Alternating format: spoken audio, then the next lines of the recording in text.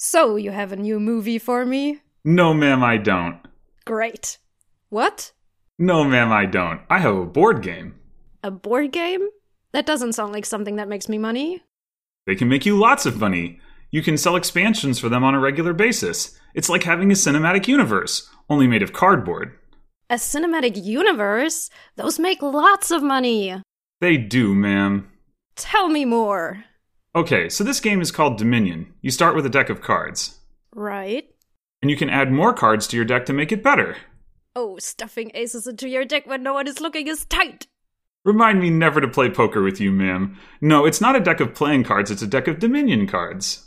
What are Dominion cards? There are several types of cards. The main ones are Treasure, Action, and Victory. So what are treasure cards?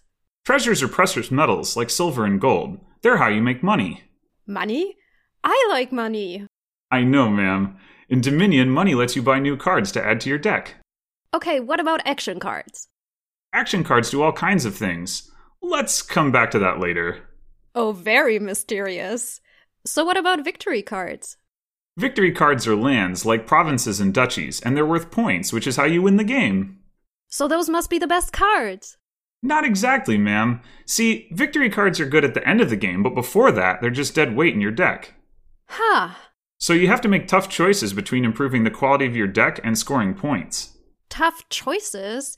I don't like those. They make my head feel funny. Me too, ma'am, but apparently people who play games like that. I don't understand that at all. I think it's a nerd thing, ma'am. Anyway, I should probably explain how the game works. Each game, you create a kingdom by picking 10 piles of cards and putting them into the supply. There are also some cards that are always in the supply, mostly treasures and victory cards. The cards you add to your deck during the game come from the supply. On your turn, first you do your action phase, where you can play an action card. Some action cards give you more actions, so sometimes you can play a lot of action cards. Then you do your buy phase, where you play your treasures and buy a card. Some actions, and even some treasures, will give you extra buys. You can buy multiple cards. Then you do your cleanup phase, where you put all the cards you played or still have in your hand into your discard pile, then draw 5 more cards. Wow, that all sounds really complicated and difficult to keep track of. Actually, it's super easy. Barely an inconvenience. Oh, really?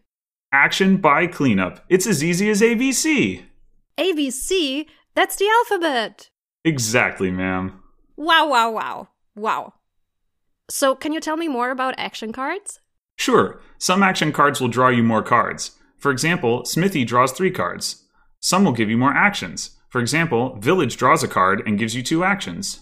Wait, so if you don't have a village, you can play more than one smithy? Yeah. That doesn't sound very fun. It's that whole thing about making tough choices. And people will like that?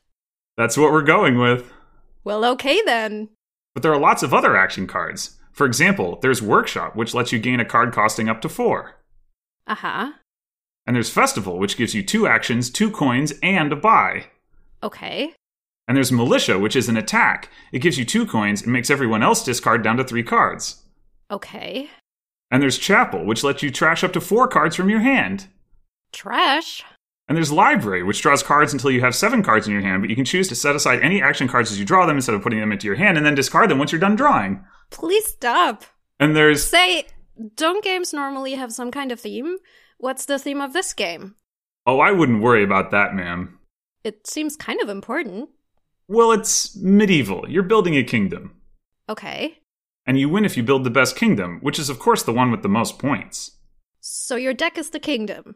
Yeah. But didn't you say the kingdom was the 10 piles of cards that you put in the supply? I did, ma'am. So which is it? Also, why would just having the most land make your kingdom the best? Don't you also need armies and castles and resources and infrastructure? Well... And why does a smithy draw cards, but a workshop gains a card? Aren't they both forms of manufacturing? Shouldn't they both gain cards? Ma'am, I'm gonna need you to get all the way off my back about the theme of this game. Oh, okay, let me get off of that thing then. But that reminds me, have you thought about the design for the card backs? Card backs? Yeah, you'll need all the cards to have the same back, so they all look the same when they're face down, right? So that's probably the most important art in the game, since players will see it all the time. It'll even need to stay the same in every expansion, so it should really look nice. Oh, yeah.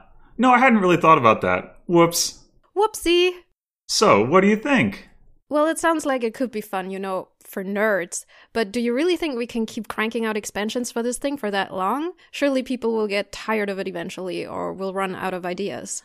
Probably, but I'll bet we can get a solid 3 or 4 expansions before that happens. Yeah, you're probably right.